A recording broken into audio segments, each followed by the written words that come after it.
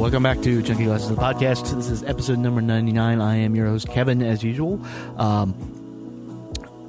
This episode, I'm going to keep this into a really brief. We're talking about the Little Punch Brothers, which is one of my favorites. They have a new album coming out, The Phosphorescent Blues. It'll be out today if you're listening to it on Tuesday, actually. And we're going to talk about a little bit of Natalie Prass. Been hearing a little noise coming out about her from the Richmond area, Space Bomb Studios, the good gentleman down there. For this one, invited Adam back as usual. Carrie decided to show up for her first appearance of 2015 on the podcast, and Jarrett Nicolay, who is one half. If you listen to the podcast in the past month or two ago, one half of the stellar musical duo Astravia. After that podcast, we talked a lot about the podcast in general, and he said, "Hey, I think it'd be really fun if I came back on, talked about some albums with you guys." And I said, "Hey. That actually sounds like a really good idea, Jarrett." So we finally were able to make it work. And so here he is. So that is what's going to be coming up here in 1 second. So without further ado, here you go. This is episode number 99 of Chunky Glasses, the podcast, reviewing the Punch Brothers, The Phosphorescent Blues. It happens here, and it finishes here. Two men enter, one man leaves. Nearly a two-word review, just a shit sandwich. I will roll the record up and let him smell it. That right there is a logical fallacy.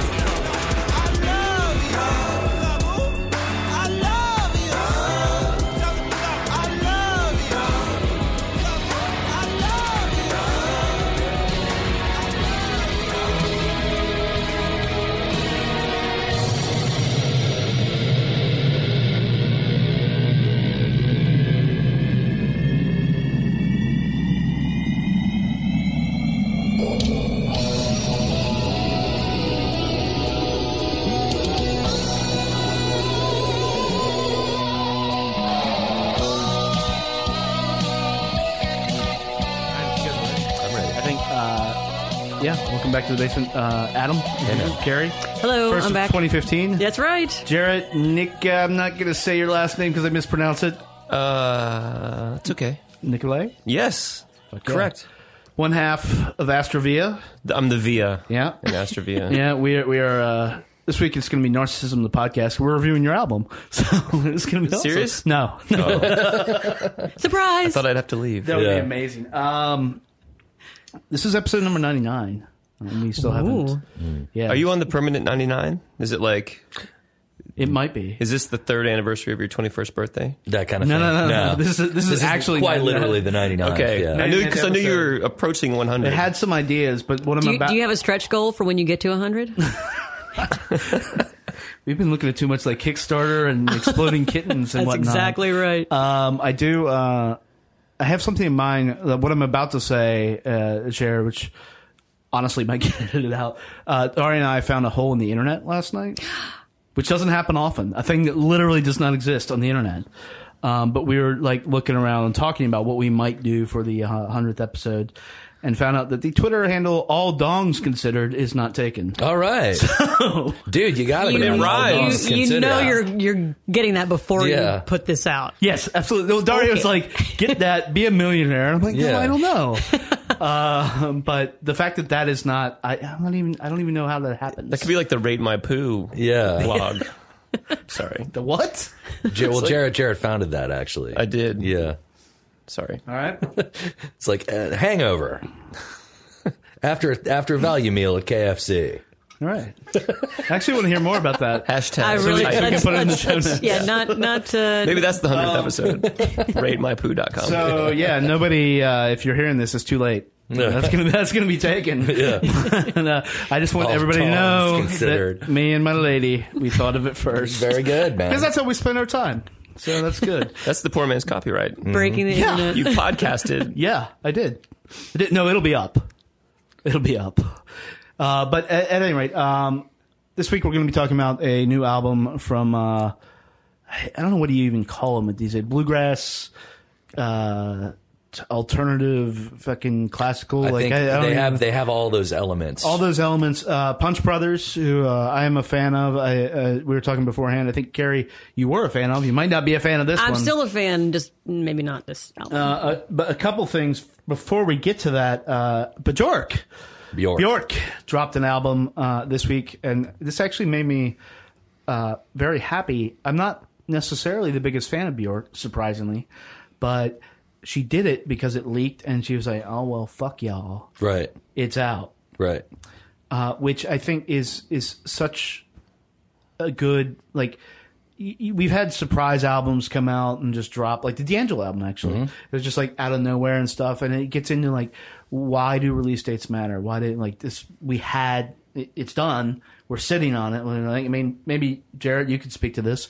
Like, did you guys have a strategy for the Astravia EP, or just like, I think a lot of it is like it's a complicated question, obviously. Yeah. But the whole thing about Tuesdays, like why is Tuesday the day that records come out? And there's, well, I know the answer to that. is it the shipping answer? It is the shipping, because you couldn't ship on trucks Sundays. come in on Sunday. You have 2 days to get the product out on the floor. So so that makes sense. That made sense. Yeah, it made In sense. a digital economy, that doesn't 20 make years sense. ago, yeah. I think the leak, to me, personally, I think the whole leak thing is just the new, like, cool way to release your record. I don't think it's anything accidental. I don't think Bjork really didn't mean. Oh, to you leak think her. so? This is like, Yeah, I think it's complete well, what about the Madonna leak? theater. So Same thing, because her music now is yeah, awful. but they've arrested somebody in that. What if that's part of it? I mean, what if it's, I don't know, not to be like crazy Johnny conspiracy conspiracy, theory, but yeah. like, why not? Like, there's crazy, like in the 80s. I mean, I'm sure everything is manufactured, and everything about Madonna is certainly manufactured. So why not? Actually, the most interesting thing about that Madonna album was that it got leaked early. Have you heard those songs? Like, it is. It's fucking I trifling. Can I say it's awful? It's fucking trifling. It's yeah. like, and I like Madonna. Yeah, I was. Can we admit to, like, we're all of the age in the Yeah. 80s? Oh, Madonna no, was the shit. She was the Yeah. and she's like, it's the lifetime achievement thing. It's like, I'm not gonna detract, but like, just stop making music, Madonna. Come on, like, Yeah, she's got some pretty big laurels to coast on. I recommend she starts. yeah, coast, Yeah, she's enjoy fine. it. Go to the beach. Exactly. She's got nothing to worry about. So, like, anything she does from now on is only just going to kind of ruin her. Like, It's not getting better. Yeah, it's like seeing Clint Eastwood at the RNC talking to that fucking chair. That's not. Yeah. That's not. How, Although, that's not how That's I not want the to remember last Clint image Eastwood. you want of Wait, him. are we you talking know? reunion legacy albums like Sleater Kinney? I don't know. No, maybe. too soon, That was man. last Too week. soon. But Bjork, I'm actually a big fan of Bjork, and Are you? Yeah, I am. I want to clarify. I'm not a fan of the Sugar Cubes. Interesting. There's gonna be a fight on this couch. like the Sugar Cubes would drive me nuts because like fucking Iceland rappy guy would come in and be like, I am rapping now and I am from Iceland, and it was fucking See terrible. the Fred I Snyder. loved that He in was like- 1987. No, he was like the so Iceland. much. He was like Oh Iceland's. my God. My side ponytail and I? Yeah, but he was like Iceland's Fred Schneider With an of the umlaut. B-52s. Yeah. But that's probably I culturally mean, not. Fred Schneider's bad enough. Iceland's Fred Schneider is fucking even worse. Right. We should have just exported. But no, Fred Schneider. Bjork is great, man. I think she does like really amazing stuff. I actually enjoyed the album. She's got a great voice, and I think she overdoes it a little bit on the I am the elfin princess, and I do weird.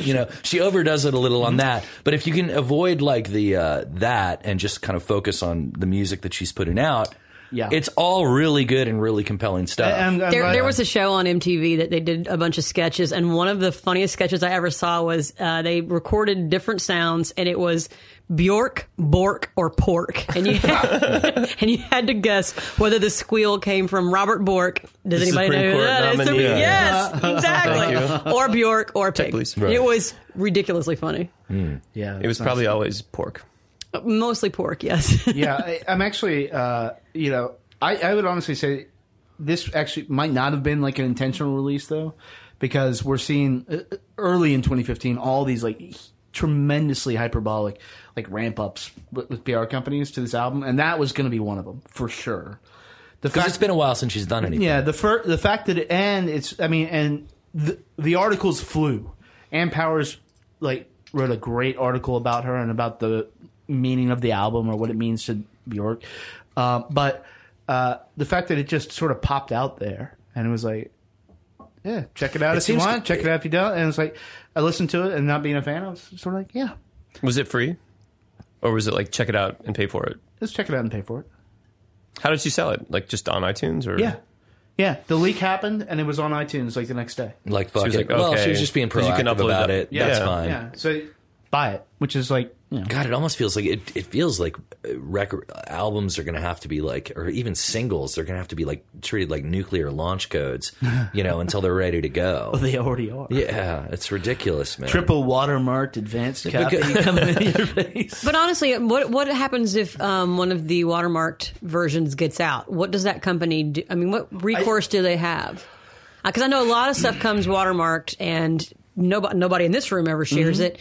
But I know that is something that does happen. I mean, otherwise I wouldn't watermark it. What are the consequences of it? I mean, the consequences are you can be sued, especially if the album isn't out yet. Mm-hmm. Weirdly, I think the consequences get a little fuzzier if the album's out, Right. Because then it just gets into straight sharing, up copyright infringement. And well, I was going to say that's for another podcast, but we've actually done that podcast. But if it's in advance, then you're crossing a line. It's like somebody who owns this property has planned it to be out here, and so Right. As far as action taken against it, I don't know. I mean, if you look on a torrent site, as soon as I'll take the Pond album for example, Right. I got the advance for that. And I think 30 minutes after I got it, I saw it up on a torrent site. Wow. So it went to somebody Right. who was like, I'm a reviewer, Right. and send me all this stuff. And What then all it of a sudden- probably was they sent it to a reviewer, and the reviewer sent it to one of their friends saying, "Don't share this, man." And then Yeah. that friend immediately put it on a torrent site. Yeah.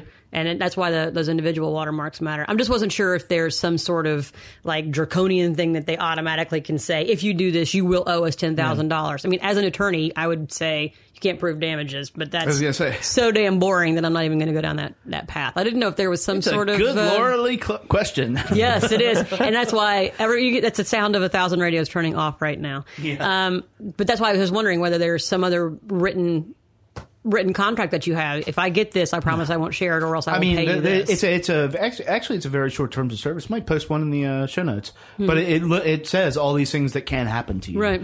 And there are various, like if you're dealing with Sony, if you're dealing with a bigger label, that's fine. If you're dealing with some people, they're like, here's a Dropbox. I don't know how Dropbox works really, but I'm just sending it to you. And those Please don't share this. Yeah, I don't think those are too much.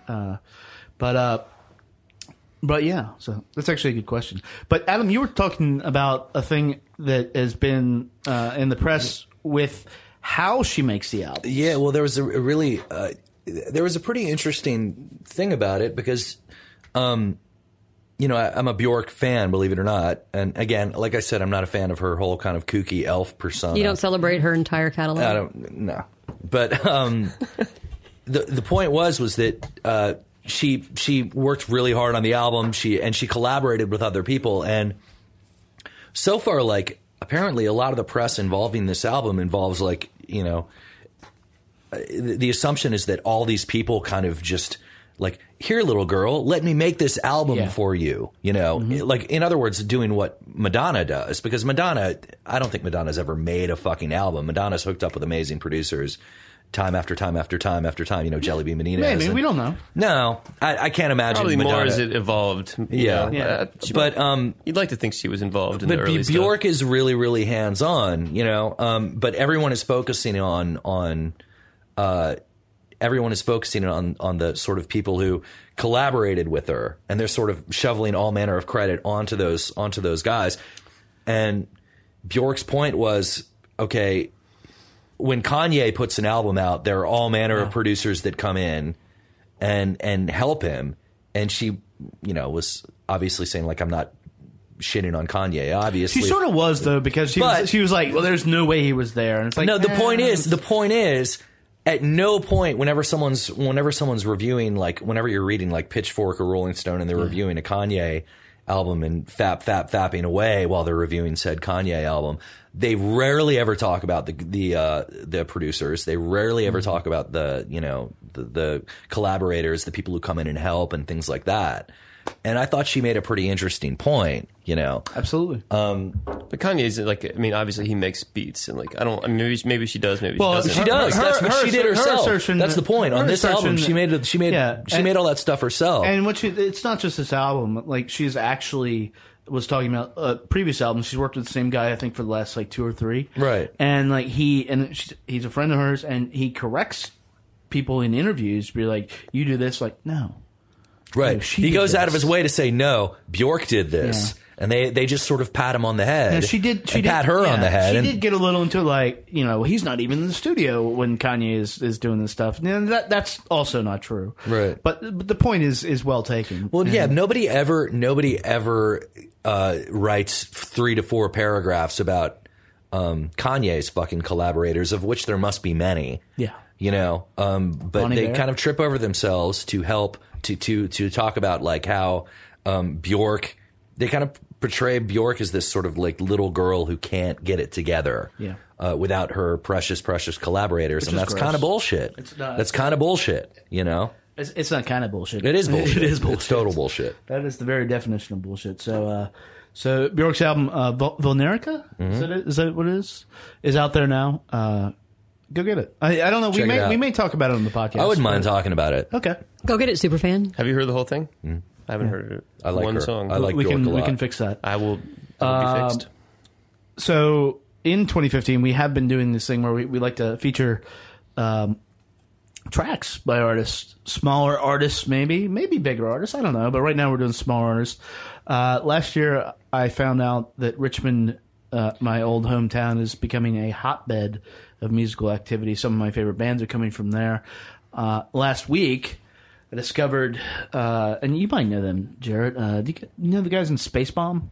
I don't. It's a studio. It's Matthew E. White, who apparently had a hit record. It was podcast quotes. I didn't hear, but it was the rage of the indie rock world. Essentially, and Adam can speak to this. Like 10 years ago, 15 years ago now, there was a huge like groundswell of all these VCU jazz kids who are like excellent musicians, but they're like, we can't just go play jazz. Right. And so they did stuff like there was a band called Devil's Workshop led by Steve Norfleet, and Brian Caputo played with them sometimes and stuff, and would take the stuff and heavy instrumentation and turn it into like pop music.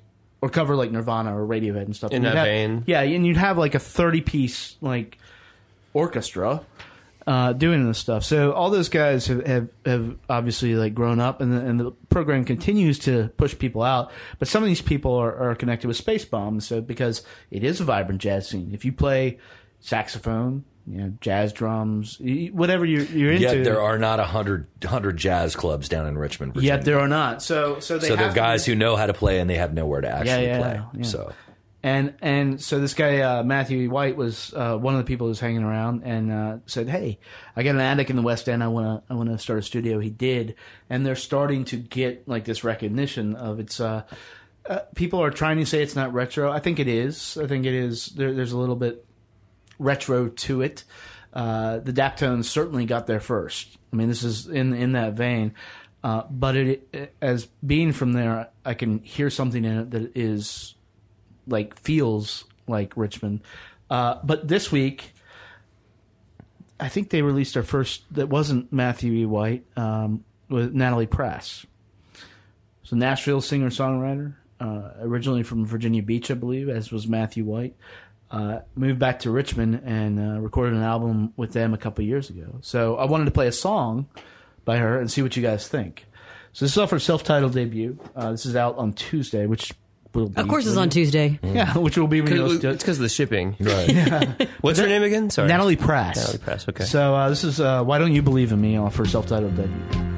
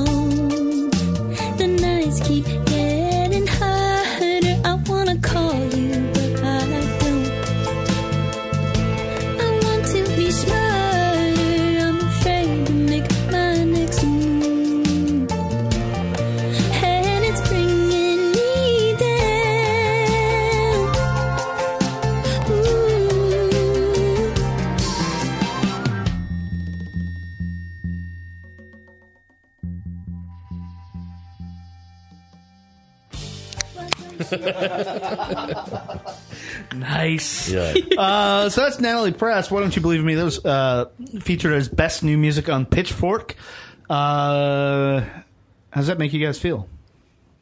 Best new music of like the week or I think the of the week year? or the day. Or, I don't know how they do it. I don't read Pitchfork. I really enjoyed. I'll tell you, I enjoyed quoting I Pitchfork. enjoyed the band. I enjoyed the production. I think those guys know what they're doing. I think she's going to have a hard time of it going out to sing live. Except she's opening for Ryan Adams, so she's not going to have a hard time. No, with but here's the thing. Here's what drives me a little nuts about this girl is that it's one thing to be kind of like soft and svelte and cutie pie, like in the beginning of the song. She's svelte and cutie pie? Yeah, in the beginning of the song, but that's like the only gear that she has. That's like the only gear this girl has. I would say, keep like name dropping like bigger artists. So, a little background: she is currently a background singer for Jenny Lewis. Mm-hmm. That's a very Jenny Lewis like Yeah. that's whole early genre Rilo is- Kiley. Like yes. that's the thing. But Jenny Lewis has some weird gravitas that she brings to it that that's why people really like Jenny Lewis. Right. How old is this girl? 28. So she's like not like, you know. She's been around the block. Yeah, it's she's not like been around. I don't know. You said she's out of Nashville? She was out of Nashville and then She's probably sort been of singing gave up since on she Nashville. So and she's then probably been moved singing to since she was Georgia. 12. So Yeah. I Well, no, agree I with think the, she's from Virginia Beach. Okay. Like, well, what do you- I agree with the one gear.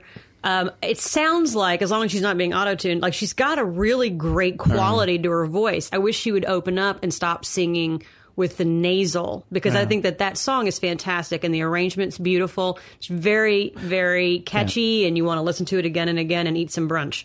But the It is some brunch music. it is brunch Yeah. music, but in like the best local cafe of like a small town. Like Yeah. that would be Really like good poached eggs. really, really great That was poached the eggs best at some goddamn place Eggs in Benedict I've ever had. Asheville, And North the Carolina. mimosa was perfect. Lots of hollandaise. But I think if her Dripping. voice had more strength to it, that song would actually be powerful. Versus now, it's just background brunch. It But almost the song feels could like- be quite good. I'm willing to bet her voice has strength, but it feels like maybe whoever was producing this was just like, Well, that gives it a space bomb. he probably didn't Yeah. want to Space like Bombers. adjust the compression settings. So he's like, just keep I it mean, low. it just seems like We should this- qualify here. Jared is a producer, so Yeah, but no, that's the thing. not a- It's a solid song. It's a very solid arrangement. It's very likable. It's a genre that definitely continues to come back and back and back, and it's got a lot of potential, but it doesn't sound like it's ready to be released That's yet. the thing, Kevin. You played me another track off this I earlier, did. and like I had the same problem, and she kind of kept that same low gear happening on her voice. It's like a Nora Jones. Yeah, you know? even But, even like, when she's not Nora Jones. But again, I'm not saying, that's but I'm the saying thing. as like a gear. We're talking about this impossible, imperceptible thing that like some people like Nora Jones, like Jenny Lewis, can That's get. what I was getting ready to say. Like And- Nora and- Jones also has that thing like Jenny and Lewis, When where and you she just, plays the piano beautifully. Well, and she, you know, if you listen to the whole album, she does open up a little bit. It is, it gets honestly the last track of the album I really like.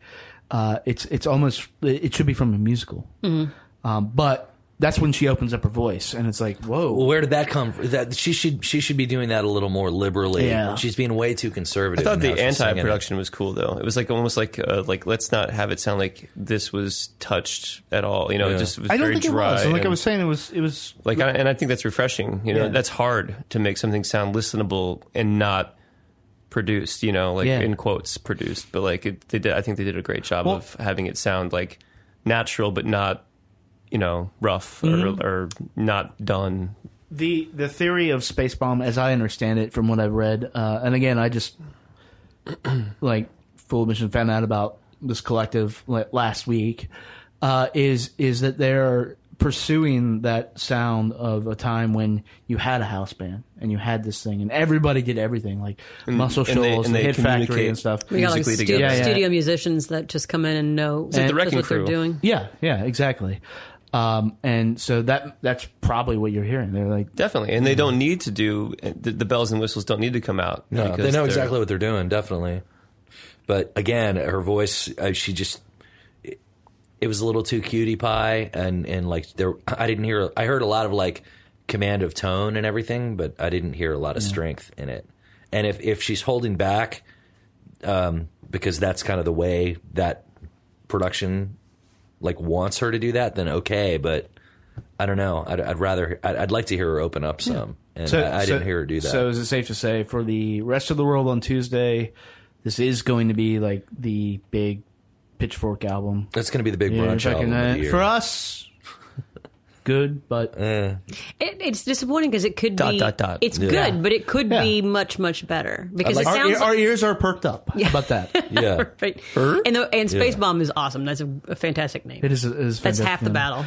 The production was great. I dug the band. I dug the way the band did it. But I'd like to hear more out of this girl than what they're having her do.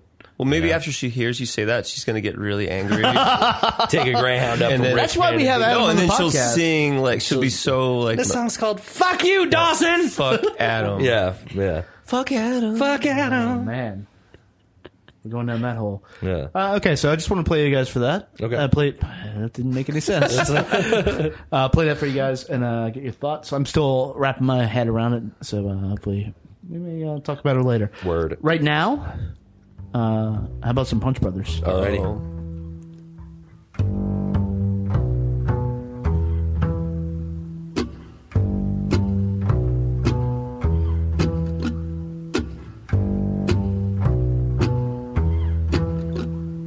I died happy in my sleep.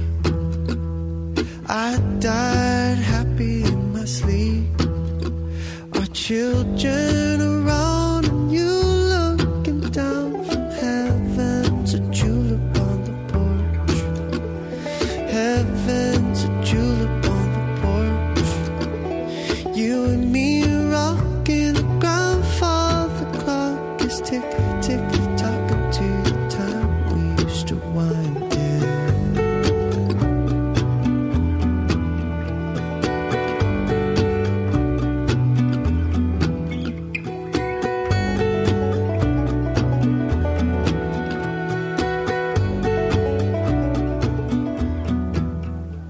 She brought the sugar in the mint. She brought the sugar in the mint. And he brought the whiskey, asked for my blessing. Yes, sir, I know she's heaven's julep on the porch. Heaven's julep on the porch. You and me rocking the grandfather clock is tick, tick, talking to the time we used to wind in. God, the time we used to wind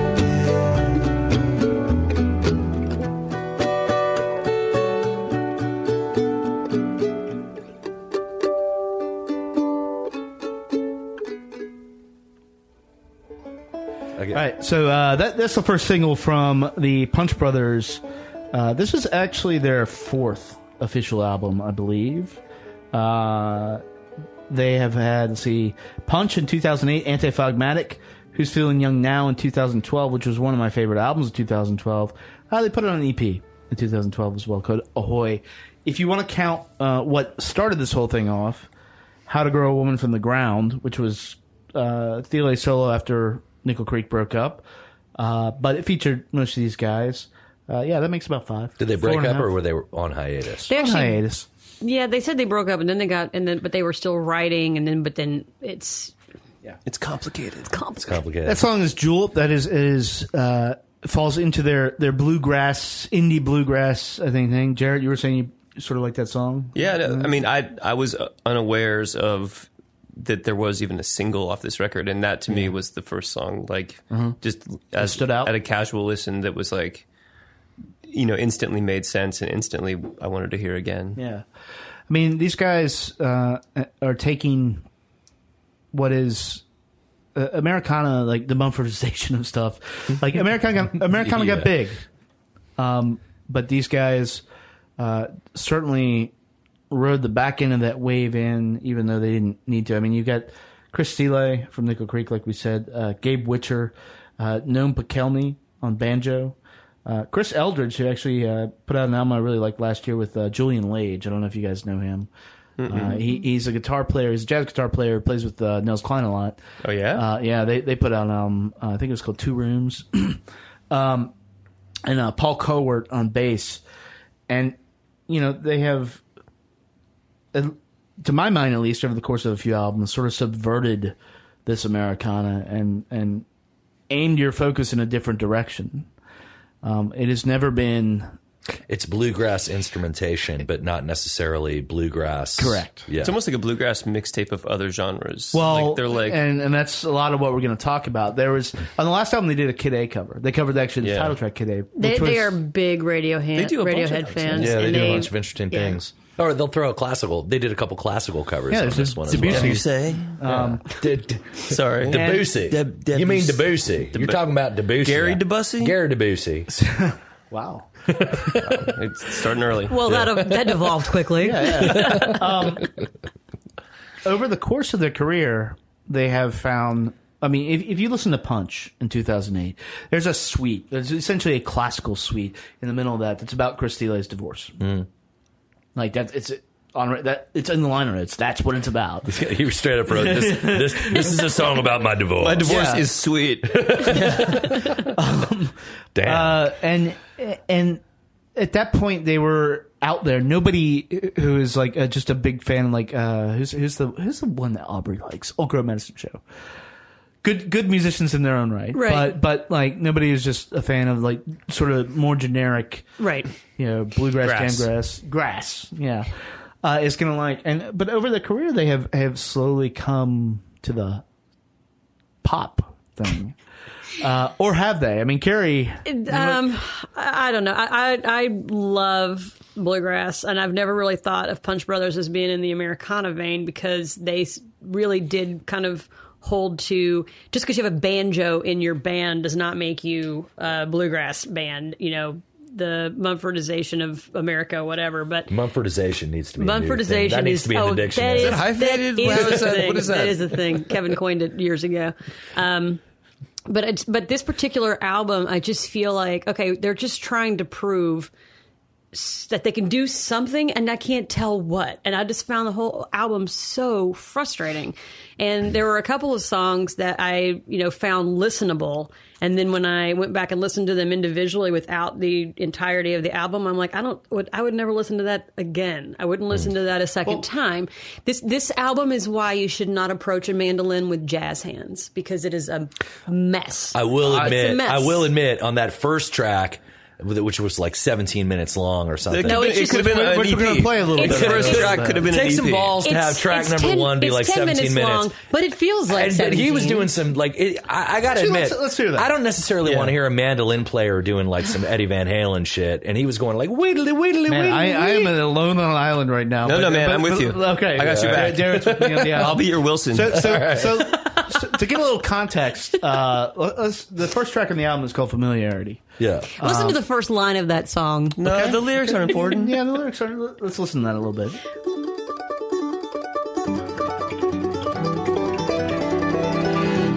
It's on again. You hate it, but you know it then. You know it, and so do your friends. And you can sing together when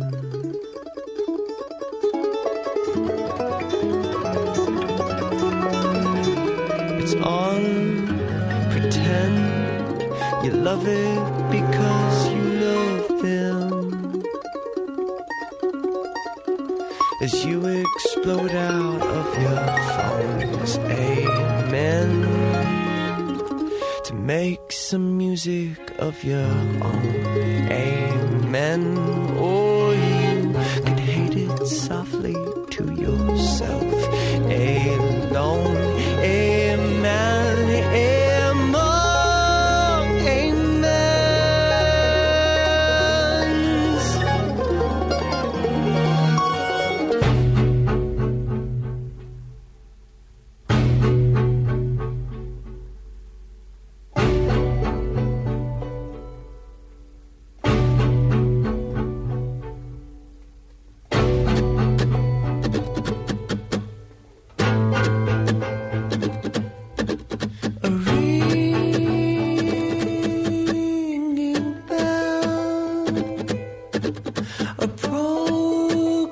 Jones or both, I couldn't tell.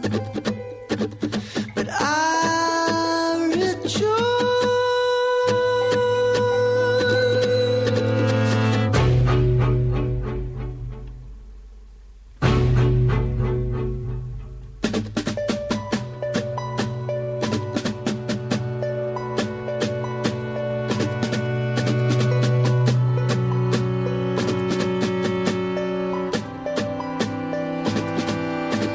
A smoke machine, a swinging thurible. It was hard to see, but I lifted up my voice. We come together over we know not.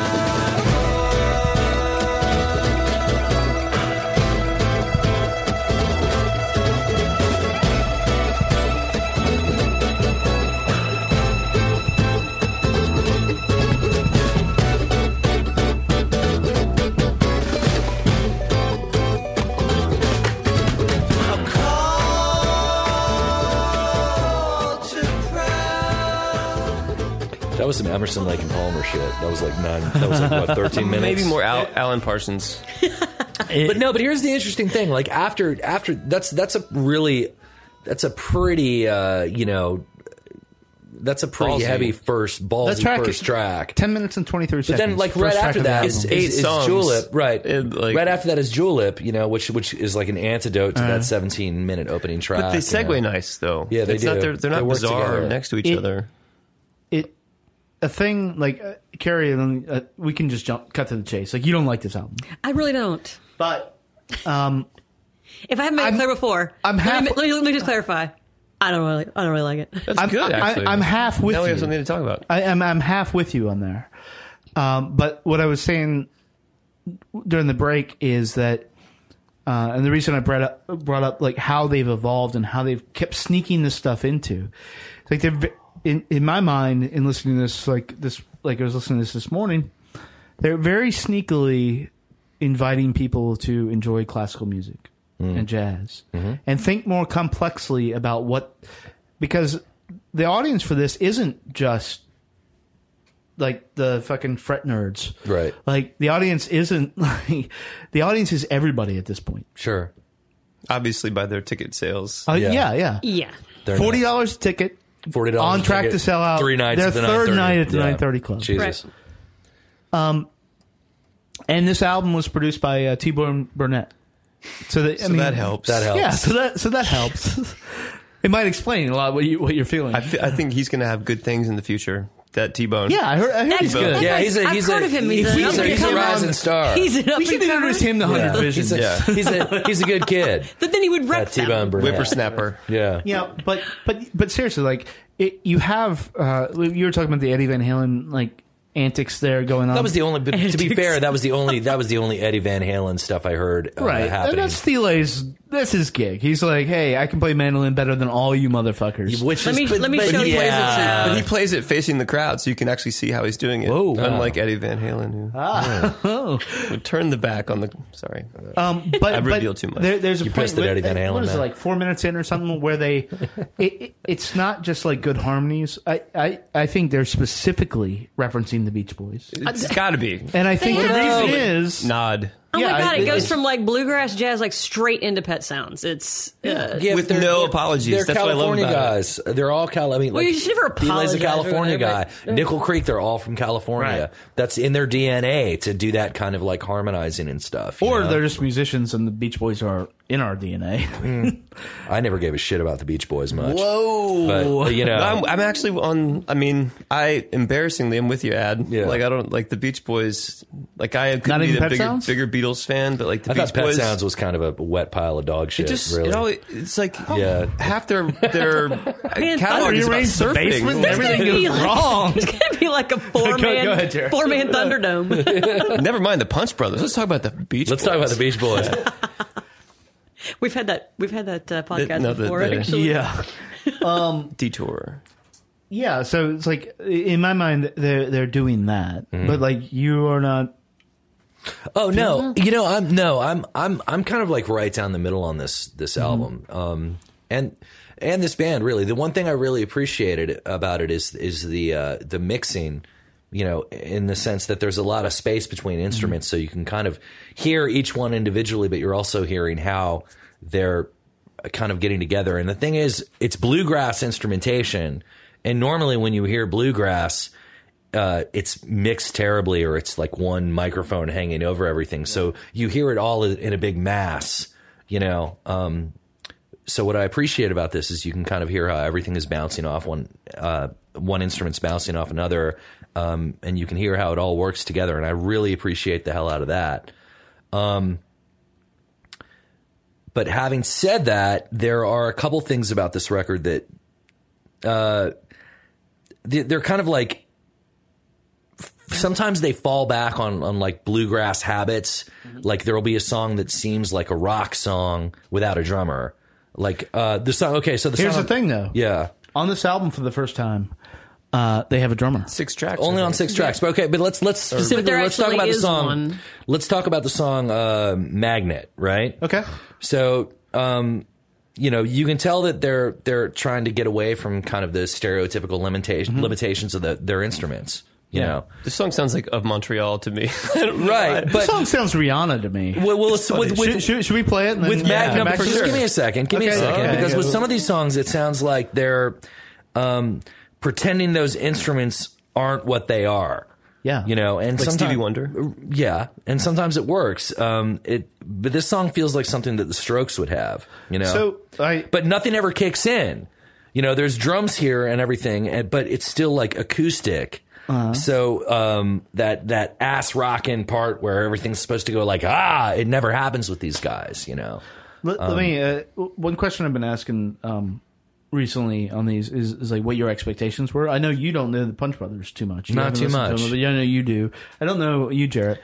But let's play Magnet, a little bit of it, and then sort of come back to that. All right. So this is Magnet. Go ahead.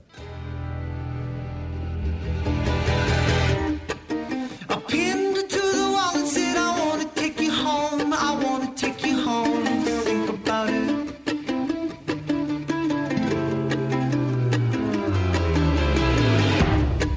She threw me to the floor and said, I want to take you home, I want to take you home. Think about it.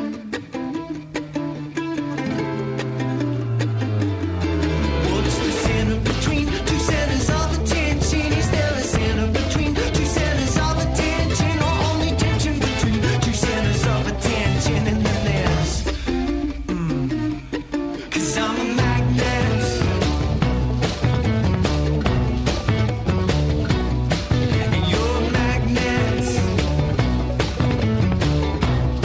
and we're pushing each other away, we're pushing each other away, we're pushing each other away. Baby, I'm a blank check.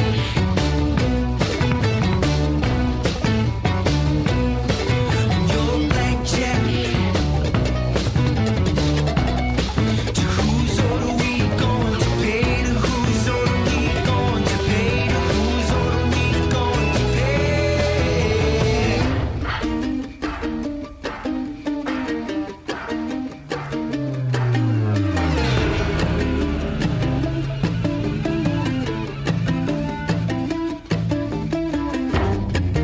I laughed away a tear and said, what if you took me now? What if you took me here? Think about it.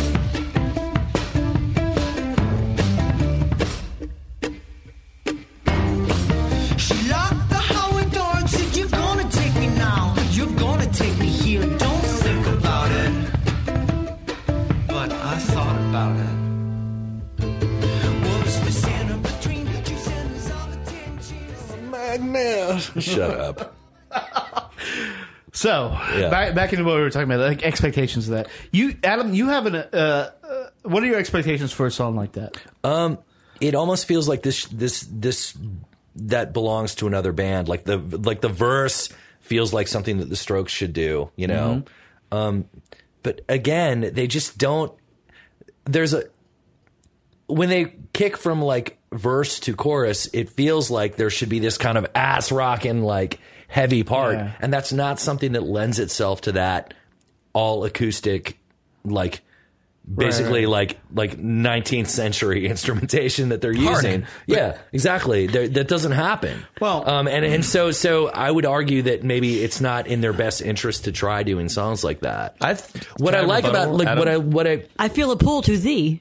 Yes, right. If I might rebuttal thee, I re-theed you, and I apologize for that. Magnetism, gentlemen. This is a song of magnetism. My thesis statement, to get completely nerdy on this, is that this is their like album before the album. Like, this is the one where they're figuring out that they can do things that are outside the box, and they haven't figured it out yet. But like, I feel like the next one, if I was buying stock, I would buy it in their band right now, because I feel like the next record's going to be like, they're going to figure that out. I will diffuse that right now, saying this is what they've always done, and this is what they did in the last album. It feels like the same thing. No, same thing. This particular song, and there are a few songs on here where they're trying to get away from the stereotypical limitations of their instruments. Yeah. Do you know what I mean? They're trying to get away from the limitations. But they brought in the drummer. It's like they're like, but it's not like. But they put that drummer like 3 blocks away. But that's what's great. I think it's like not that he's like 3 blocks away, but like that it's like. Are you saying like more though? And maybe I'm wrong. Maybe they haven't done this. Are you saying more that they are exploring actually doing solid pop songs as opposed to like subverting these into this whatever they're. I think what if I had to like suppose what Chris Thiele or Tile or Tea Leaf, whatever, if I had to suppose what Sea Dog to me, if I had to like suppose what he's doing, he's like, what can I do with this traditional lineup, and like how can I stretch it and have it be a cohesive kind of thing? And I feel like this is like a really close, success, and it's I like you were saying, half the record. I think half the record is really great, and I think the next, to me, selfishly, I would like them to make an EP, a 6-song, like my favorite. But if record, each of the songs is 10 minutes long, then that's basically another album. Not every song is 10 minutes long. That's the thing, is it could be, and it could be, and it should be. I think my favorite album there is Anti-Phogmatic, because they definitely trusted like their influences and made solidly what they were about, especially coming off of like Punch, and because Punch is inaccessible unless you honestly you sort of have to be a musician or a really diehard bluegrass fan, but that having been said, I enjoy their experimentations in this. Like I was saying before we played this, that's a straight up Rihanna song. You put that in, you put a beat behind that, and all of a sudden you have the club. We should. Yeah. Do you want to beat Boxachair? You can have like the Punch Brothers Club mix. Yeah, no, I'm sure they will though. I mean, Next because week I'm sure because that'll be leaked. I think a next lot week. of times what people assume is that people who play these type of instruments exist in a vacuum, and that they're only about like I am only about this acoustic or guitar a time machine or a time machine. Like, yeah, I can this vest. Yeah, it's fucking. Like, that's the Mumfordization of that is. This is not that band. Tweed vest. No. Yeah, these are a bunch of guys like operating. Not in a vacuum. Not in a vacuum, and at the pinnacle of yeah. But what's interesting is when they drift into other territories, they're not like some work, some don't. Some work, some don't. Do you guys like? They're not like when they drift into other territories. They're not. Again, I do admire the fact that they're not, sort of like they're taking their instruments outside of the limitations of what they're supposed to be, rather than bringing the music inside. Like, yeah. Do you remember that band that did that kind of hillbilly bluegrass version of Redneck Gin and Juice? Cannon? No, like Gin and Juice by Snoop. The Gorge. Yeah, by Snoop Dogg. You know what I mean? Like, I've heard that at no less than 20 different fraternity houses. Right, exactly. Like they're taking their instruments outside of what they're supposed to be. Absolutely. And sometimes it works and sometimes it doesn't. Yeah. Honestly, it feels like on a lot of these songs, when they stay in a specific lane, it works better. Like maybe they just haven't figured out how to do it. Well, this album, I think, is like in Carrie. Probably like Boll Weevil. There's a song on this album called Boll Weevil where they're completely. What is that? I was only looking at numbers. Track number. It's the one that's actually sounds traditionally 1, 2, bluegrass. 3, 4, and 5, 6. They kind of stay within the genre. 7. Number 7. 7, yeah. You can play it if you want, but they're playing to their strengths absolutely, and it might be old hat to them. You know, it was old hat to me. Like, to be honest, like when that's where I lost interest. Like. And I agree. I mean, I'm not going to say that. Okay, well, that one song. But again, there's sounded like every other song you. It just sounds like it could be. Heard. Yeah, it's like let's tune up. Let's drop the D down. You know, drop the E string down to a D, and like it's like drop. All right. It's like let's hear what we're talking about. But let me But here's another example though. There's a song in here called "Forgotten," and that would be track number. That's 9 because I actually like that one. Well, what works is see pro con pro. I'm not saying that they should be like a one trick pony, but what I mean is that they work best when they stick to one kind of form throughout the song. And if it's going to be like a rocker, then let it be one. And on Forgotten, remix. I'm sorry, my phone wants to talk over you, but it is singing the Punch Brothers. But on Forgotten, so what do you want to hear? Bull Weevil or Forgotten? Just give me Bull Weevil first. Okay, it's a good T-shirt. Give me Bull Weevil.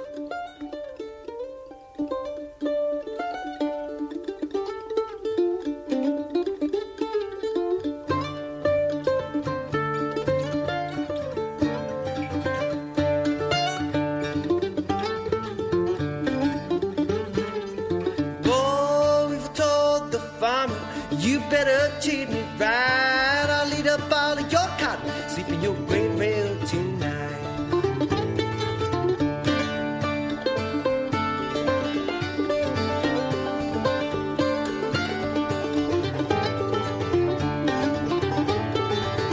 Oh, if you told the farmer you don't need no Ford machine, I'll eat up all of your cotton. You can't buy no gasoline.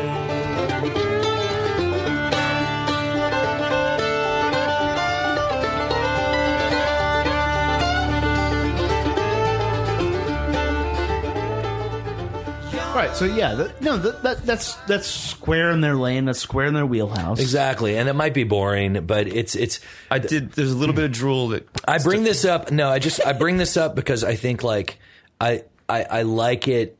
I like them better when in a particular song they stay in a lane for that particular song. Would you say that that's your expectations of what? Not necessarily, but for Forgotten, like the song Forgotten, like if you listen to that, it's meant to be kind of a rocker, but like. In the midst of it, they break into these kind of bluegrass virtuoso things that kind of diddly diddlies, fiddly dees that kind of fuck it up. And I'm like, okay, that's when you're swerving out of your lane. Yeah, you know. And I don't know, maybe I'm not. I think you might be talking about My Oh My. But that's exciting. No, I think I'm pretty sure I'm talking about Forgotten. Okay. I don't know if on this album it is. I think in the first 6 songs, most of their detours are pretty exciting. Yeah.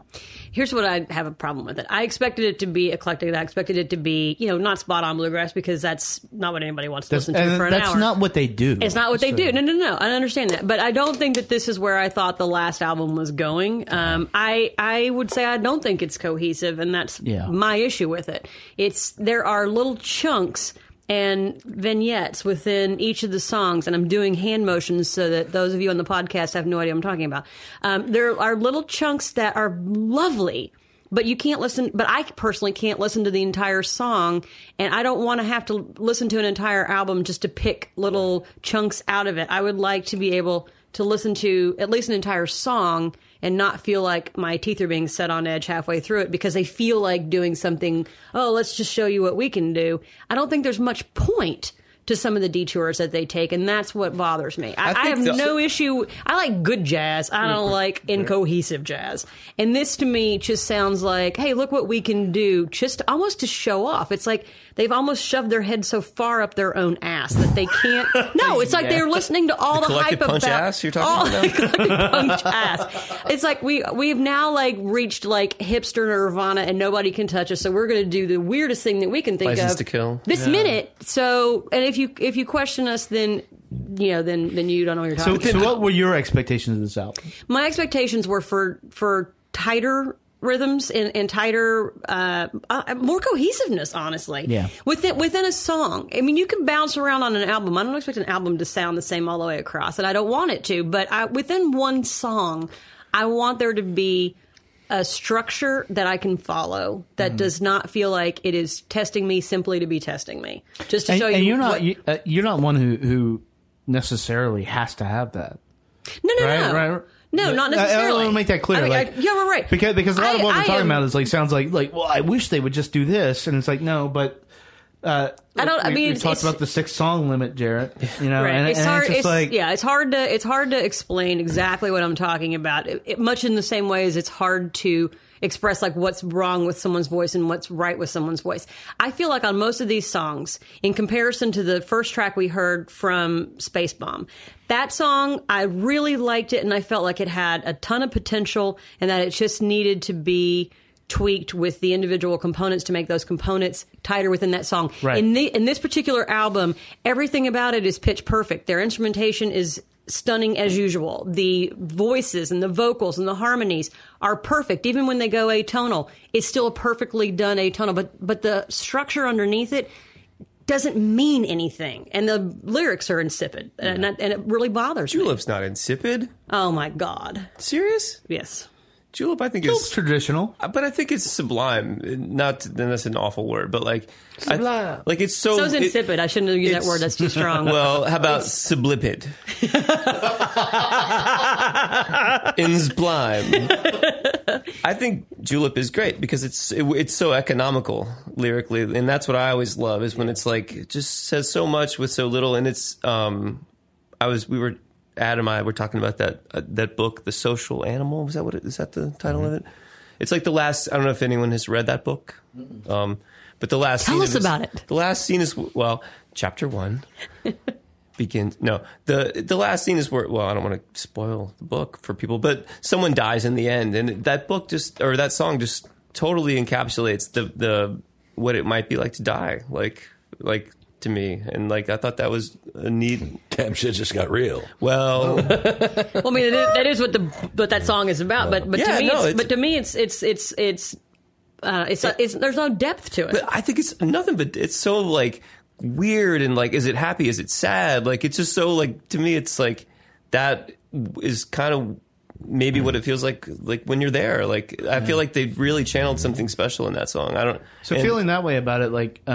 What were your expectations? I didn't have any because I didn't know the record was coming out.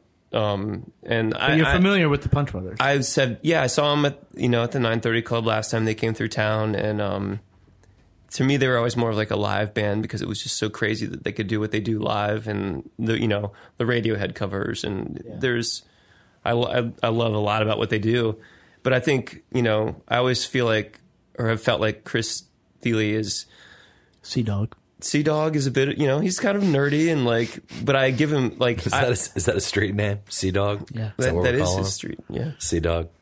I don't know. Like I tend to shit on Virtuosity for its own sake, but like I feel like he's earned the right to do whatever he wants because, he's, I don't know, with Nickel Creek and I just feel like what they do is, it kind of merits its own gravity. Yeah. But, so yeah, I had no expectation, but I was pleasantly surprised that there was a drummer and that they were, employing some studio, some production, like they were using reverb and cool stuff. I don't know, but like we were saying, like I think the first 6 tracks are a different record than the last 6 tracks. Well, and they should have just divvied it up. They should have just put out 2 different records for the different markets. It wanders off into like sameness. Well, and I feel like it's an apology. I feel like the second half is an apology to the first half. It's like, sorry if you didn't dig that, but there's some completely accessible. It's like a pandery kind of like. So you want them more aggressively, like, hey, what the fuck is going on? Right I just want them to like stop when the shit's not good anymore, and then like we don't need another. Bluegrass minor jam about the farm. It's like I'm going to eat up all your cotton. Wow. Yeah. All right. Really? Okay. But the world doesn't need that. But I think the first, and I do, in contrast to what Adam was saying, I think that there are like 8 different songs in the first song. I think that's really exciting. and that they stitch it together with a motif of like the amen, and like I don't really 100% subscribe to that message, but it's great. I think it's really, really ambitious and cool. All right, so I think that's about it. Adam, what are you thinking? I'm gonna stream it. I'm gonna pass. Yeah. Well, Adam wasn't done, but now we know. You just sort of like She already body passed blocked it. me on that. You just no, I'm gonna stream it. It's good and it's interesting. There are times when I don't know, maybe I'm being kind of vanilla here, but I like it when they're staying in their own lanes. Not necessarily in terms of style throughout the whole album, but in terms of each particular song. I'm going to send you the rest of their catalog. Okay. And then we will revisit this briefly on a later podcast. Sure. I'm more than happy to. I mean, I appreciate because I actually understand where you're coming from. Yeah. Before you guys move further, I want to clarify that both of you understand what the word briefly means. Just so we're clear. All right, attorney at law. Whenever you say you're going to address something briefly, I always just laugh. Quickly. Doesn't it mean quickly? Well, this podcast is going to be only an hour, 20 minutes. It's fine. You know why? Because we have food, we have beer. It's really the beer. Yeah. It's the beer makes things non-brief. Yeah. I appreciated them. I appreciate the fact that they obviously know their way around their instruments. I appreciate the way it was mixed so I could hear how... Like, you can specifically hear how each instrument is bouncing off another. But I don't know. It just didn't really rock my world. It definitely made me feel weird as I was listening to it. Like, and I mean this in a good way. Right. But like, and thank you, Kevin, for making me listen to a whole record, because I'm so... It's been a while. No, I'm so ADD. Like, aside from when I was stepping on your neck, Garrett, I did not make you listen to it. Well, no. E-stepping. I just don't listen to like full records that much anymore, and like, which is so sad. And but I think that's pretty much how things are now. Nobody's not though, and that's actually sort of the point of doing all this is like people sit around and talk about it. That's what I'm saying. It's great. It's like a book club. You at least have to listen to it once. Oh yeah. The next person who comes on this podcast said I didn't really listen to that will be the last time they come on this podcast. But you're fired from book club. No, but it was great to like commit to a record, and like it was almost like a time machine. Like I was going to work every morning, or picking up my kid or whatever, and it was just what was happening in the car or wherever. And it was just nice to have a soundtrack to a week of your life. And this record makes that a weird week because it's a weird record. Nice. So we know what Carrie's going to do. I'm going to say pass, and I think I've already fully stated why. She's not only going to say pass, she's going to drive out to California and kick this guy in the balls. Well, they're really in Brooklyn. Not. So. I'm not going to kick anybody. I'm going to go and give him a look like this. Really? She's looking like really. Really? She's going to do the mom thing. Jared, what are you going to do? She's going to do the mom thing. I'm very disappointed in Can you. I cherry pick? Or what are my options? Your options are buy, stream, or pass. And so the qualifications are buy if you're like... Yeah, if you really dig it. Stream, it's like you should check it out, but maybe not, and then pass is obvious. Not to be like against the. I would buy the first 6 songs. No, you got bullshit. You got it. So you're saying I would cherry pick the first. Buy 6 it songs. for that. I would buy. Well, okay. Wow. So I have to like. You have to commit. I have to pay for the whole record. Would you pay $12 to listen to the parts of the album that you like? Honestly, Kevin, because I've done this before. It's like I've said I would stream it, but I would buy the first 2. So we need to come up with a new category, which is like stream asterisk. Hey, no. We have made it. We've made it through 99 episodes. And that's the 100th episode. And we've had no problems. 99 episodes and no problems. Buy, stream, pass, leave it to me. or cat. That's right. But that's the 4th option, cat. What's that mean? I don't know. What do you want it to mean? You said you wanted something extra. Do you want to buy it? Do you want to stream it? Or do you want to drive to Brooklyn and kick the guy in the balls as Carrie? I'm always up for kicking the guy in the balls. I just said I wasn't going to do that. Oh my God. Quit attributing meanings. No, I'd buy it. Okay. Only because, it was a fun week. Yeah.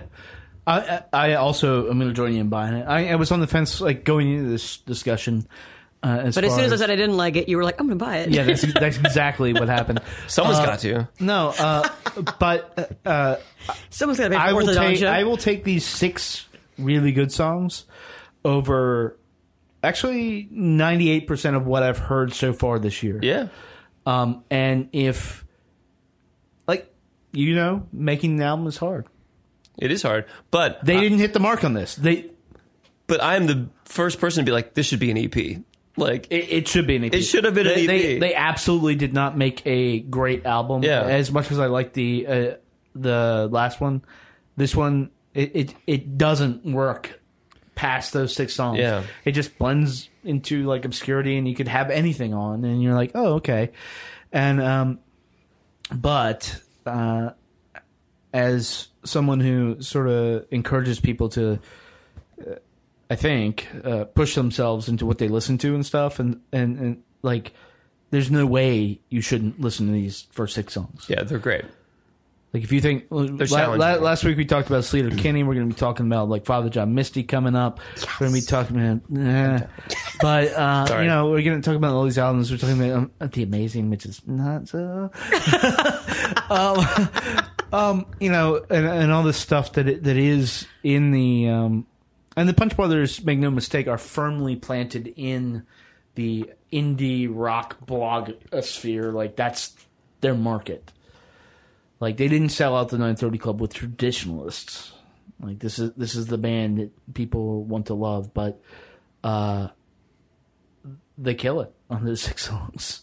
So, agreed. Yeah. So that's about our podcast for this week. Next week is going to be episode 100. Number 100. Have you figured out what you're going to do yet, man?